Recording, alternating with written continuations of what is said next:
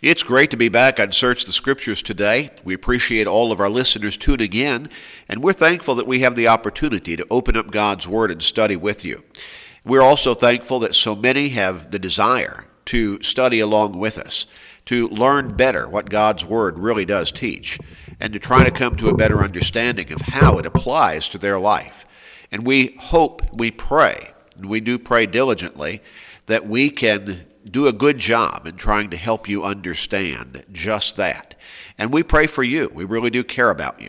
We pray that you're coming to a better and better knowledge of God's Word as we continue to study and search the Scriptures, and that ultimately you are going to come to the point where you're ready to make that right decision as to what you're going to do about following God His way. Good to be here today to study along with Dennis Stackhouse. Thank you, Gary. It's certainly my pleasure to be with you, to be associated with you on this broadcast. It's always such a wonderful time when we can come together and open up God's Word and share the truths it contains with all of our listeners. And we do hope, if you're listening to the program today, that you'll consider this time well spent, that it will be beneficial for you, that you'll be encouraged, and that you'll come to know God better and to know more about His Word. That's really what we're trying to do as we continue on a day-to-day basis with this program. And ultimately, we want to make sure that God gets the glory. And we strive to do that by sticking to His Word and His Word alone. We need to do that just continually, don't we? That needs to be sure bottom do. line. It definitely does. If we want to know what we ought to believe and teach and practice, we need to go to God's Word. That's the authority. That gives us the answers. Mm-hmm. Now, Dennis, we want to continue in this series of studies that we've been looking at, A Life Worth Living. Yes. We have been noting that there are a lot of people who are rather forlorn and in despair as far as their lives are concerned. Yes, that's really unfortunate, but very true. It is unfortunate, and it is true. Yes. And I don't know that we would look forward realistically to the prospect of either of those particular propositions changing appreciably. No, I really don't see that either, Gary. Not in this life. No. At least not unless people can come to the point where they change their focus. And that's what we've really been talking about. Yes, it is. Life can be abundant. It can be good. It can be blessed. It can be enriching. We can have great hope and purpose, but only if we properly focus our lives on following God His way through Jesus Christ. Yeah, and it really comes down to a relationship, and we think, well, I've got relationships with family and with friends and with coworkers, and I've got this special person, this guy or this girl over here that I've got a relationship with, but that's not where the focus needs to be. The focus needs to be on a relationship with God through Christ. Yes, and if we're all caught up in the things of this world and the relationships of this world, then we're going to come up short because those things are temporal, that is, of this world, and as a result, they're also temporary. That's exactly right. Now, Dennis, so many people are just missing it. And that's unfortunate. They're looking for something. They're looking for greater fulfillment in their lives, but they're looking in the wrong places. Yeah, and I think it was maybe the first program in this series, Gary, as we introduced these thoughts. I spoke about a young man, it had been documented, who was not just attempting, but threatening to take his life through suicide. And before he actually did it, and he did carry through, he said to the police officers who were on the scene, "I wish somebody could tell me that life was worth living." And you hear about something like that, and this was someone in their teen years. You think, someone in that situation has their whole life in front of them. It's almost like the old saying says they've got the tiger by the tail. Well, they should have the world or life by the tail, so to speak. I mean, they've got so much to look forward to. So much could be accomplished. So much good could be done. And then a life is wasted. It is. They end up taking it because, again, where they're looking for fulfillment, they're not finding it. It was in the wrong place. That's right. They're not looking where that real fulfillment is. And how tragic that is, how unfortunate. But the devil is very skillful, and we need to recognize the devil is real, he is powerful, he's out there, he's active, he's always working to try to tear us down spiritually. Yes. And he's very skillful at doing that if we give him the openings. That's right. Now, we've noted in this particular series that we need to depend on God. We need to learn to depend on God. And that's really the first key if we are going to recognize that life is worth living. It is. If we can't learn to depend on God, then we're ultimately going to try to depend on other sources of strength and guidance that are, again, of this world. They're temporary, and they've got weaknesses. In fact, they're fraught with weaknesses. Yes, they're lacking. That's not where we're going to find it. That's right.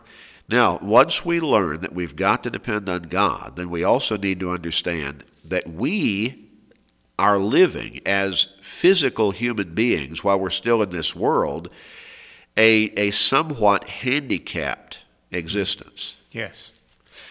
Yeah, I think that's a good way to put it. But we do have our human weaknesses. We have our human frailties. We have limited understanding. You know, we sometimes look at passages in the Scriptures as an example of this. And, I'm thinking about maybe John describing what heaven will be like in the book of Revelation. And he talks about the streets being like transparent gold. And we think, well, what is that like? Yeah. Because we don't have anything in this physical realm with which we can compare it. So we are handicapped, as you said, in understanding some of the things that we'll be hopefully enjoying in the spiritual life. And at the same time, in living this physical existence, we are dealing with things that are temporary. We are. And we're also dealing with a reality in which the devil is powerful and active, and he does have some latitude of influence in our lives. That's right. If we'll let him have that. Yes. Well, so all of that can work against us if we don't keep our focus right. Right. But if we keep our focus on God and realize he has the strength, he has the ability, and he also has the love and care for us to see us through all this victorious, then we will get through just fine. Oh, yes, absolutely. I believe it was Paul who said we will overwhelmingly conquer through him who loves us. We also, Dennis, we've made the point that we need to live in the present. We don't need to worry ourselves about mistakes that we've made in the past that are done that we cannot undo. We can try to make amends for them as well as we can, but we cannot go back and undo those actions. And we also need to not imagine things in the future that may never happen and just handicap ourselves, tie ourselves in knots over things that may not and probably will not happen. That's right, Gary, and I believe we made the point in a previous lesson that so many times we worry about things that never do come to pass. And you think about all the energy that's expended in doing that, all of the frustration that it may cause a person who's involved in such an endeavor. We really need to realize if we depend upon God the way that we should, he's in charge of the future. He's going to take care of us. Eventually, his promises will be fulfilled. We can look forward to spending an eternity in his presence. Now, what we want to look at beginning today is we want to talk about how we must fulfill God's purpose for our lives. If we can get past that view that is just wrapped around existence in this life and all tied into that, if we can get past that and step back and kind of zoom out a little bit and get the big picture, then we can see God is there. Yes. If we'll just turn to him and That's follow right. him. That's right. And so we need to fulfill God's purpose for our lives. Mm-hmm. He has a definite purpose in mind for all of us. Yes. And sometimes we lose sight of that fact. We do. We do. Solomon searched for this purpose, and he recorded his thoughts along this line in the book of Ecclesiastes in the Old Testament. Mm-hmm. And he discovered many places where a real purpose was not found. Yes, he did. And all of those places were related to this world Yes, they were. and this life. Let's just pick out a few excerpts from the book of Ecclesiastes. Let's begin with chapter 2 and verse 1. Okay. I said in my heart, "Come now, I will test you with mirth. Therefore enjoy pleasure. But surely this also was vanity." Now, what do we mean by vanity? Well, we're talking about something that's useless or worthless, something of no value. Does not come to any real fruition of positive results. No, it wouldn't. He says all is vanity. Now, he reaches this conclusion after testing, after in his heart, I will test you with mirth, he says. What do we mean by mirth? Well, laughter or joyousness. He says, therefore, enjoy pleasure. I think the idea here probably is, I'm just going to try to find happiness in life, purpose in life, fulfillment in life, just by looking to whatever will make me happy for the moment, bring me pleasure. Yes, I think that's exactly the case. Dennis, a whole lot of people have been following that course in life, I guess almost as long as man has existed in this world. It sure seems like it. Yeah, and it's, as we said, introducing this thought, this is one of the places where Solomon identifies, we're not going to fulfill God's purpose by following this course. And because those kinds of pleasures and all of the pleasures basically that are primarily tied to this world are temporary, people keep coming up short and Yes. therefore frustrated. That's right. Now, that's one of the reasons people become so forlorn in their lives to the point that they often try to take their lives because they're looking for a pleasure that is tied for joys, for happiness, that's tied to this world, this existence. Yes. And it's so true when you describe these things as being temporary. Someone might get some pleasure for, a period of moments, maybe minutes, maybe even a few hours, a few days. But ultimately they realize, as Solomon did here in the book of Ecclesiastes, ultimately it does come up short because it is temporary. It's transitory. People try to find pleasure in relationships Oh, yes. that are not deep, they're not profound, they're just the pleasure of the moment kind of relationships. Right. And so then when that short-lived happiness is over, well, they're back to where they were, That's right. looking for happiness again because they haven't found it there. And then that, as you suggested, leads to them becoming forlorn. And then, of course, if that continues, it can ultimately come to the point that they think about or even attempt to take their own life. Yes. They try to find pleasures in some kind of mind-numbing substance like alcohol or drugs. Yes, Well, again, those only are temporary. that's right. They're not real pleasure. No.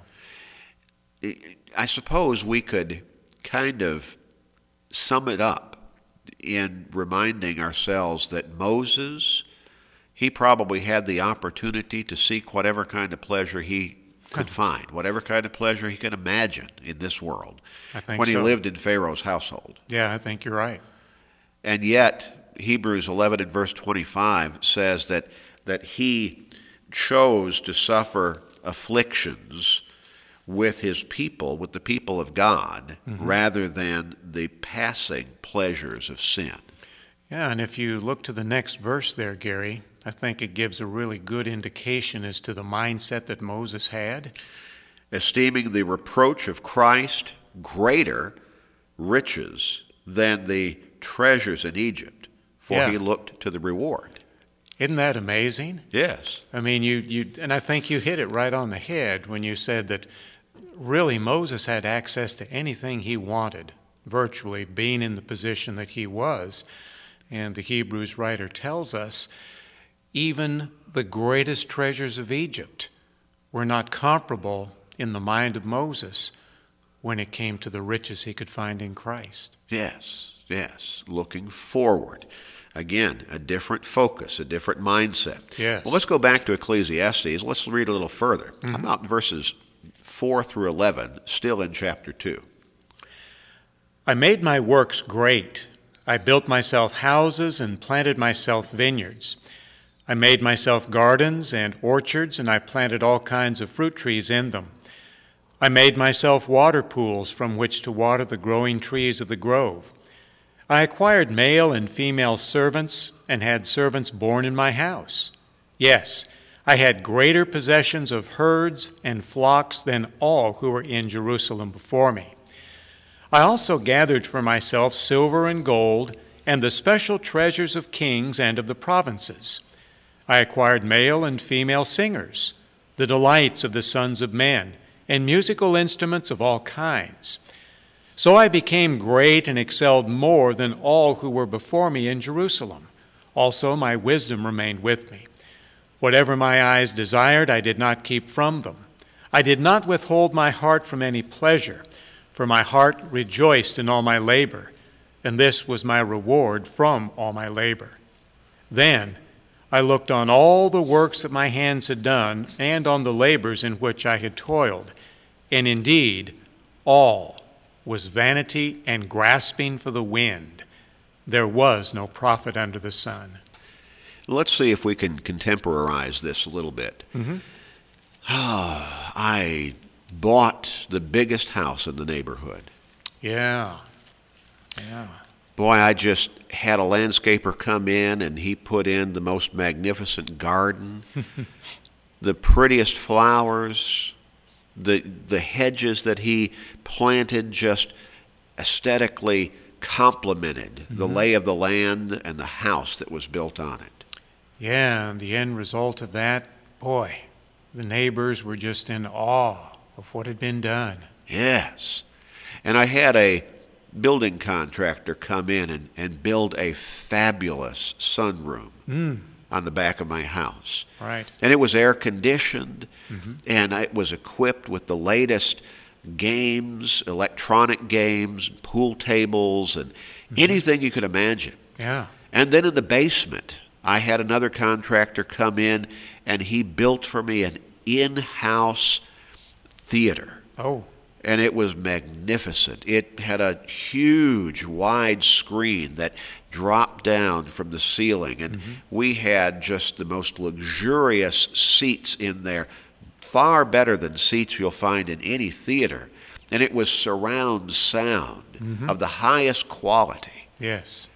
And I made sure that my bar was stocked with the best of whatever kind of alcoholic beverage that I wanted. Oh, it was everything that I could imagine. Yes. Amazing. Not only that, we had servants in the house. Yes. Someone did not have to clean. Did didn't not have to cut the grass. Yeah. Did not have to keep the garden. Yeah. Somebody was there for whatever I wanted them to do. Exactly. And whatever I wanted, I bought. Oh. And pleasure continued to slip from my grasp. That's right. I kept trying to buy more and more things to make me happy. And I found myself less and less happy. Now, Solomon, and he probably had even more opportunity to have whatever he wanted than Moses had in Pharaoh's household. He finally came to realize, this line of pursuit of happiness was vanity. That's right. I couldn't find it there. Yeah. And I like the way he put it in verse 11 of this particular text. He said it was like grasping for the wind. Yes. What a picture that is. You know, you think about someone who may be out in their yard or maybe out in a field, out in the country somewhere, and they're trying to catch the wind in their hand. You know, that's something that everyone listening to the program realizes is just impossible. A useless pursuit. That's right. You can't do it.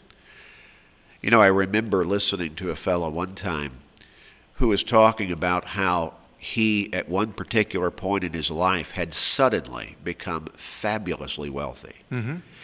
And so, from his perspective, he was relating to the Christmas season that he and his family were going to celebrate together that year when, you know, they were going to give gifts back and forth.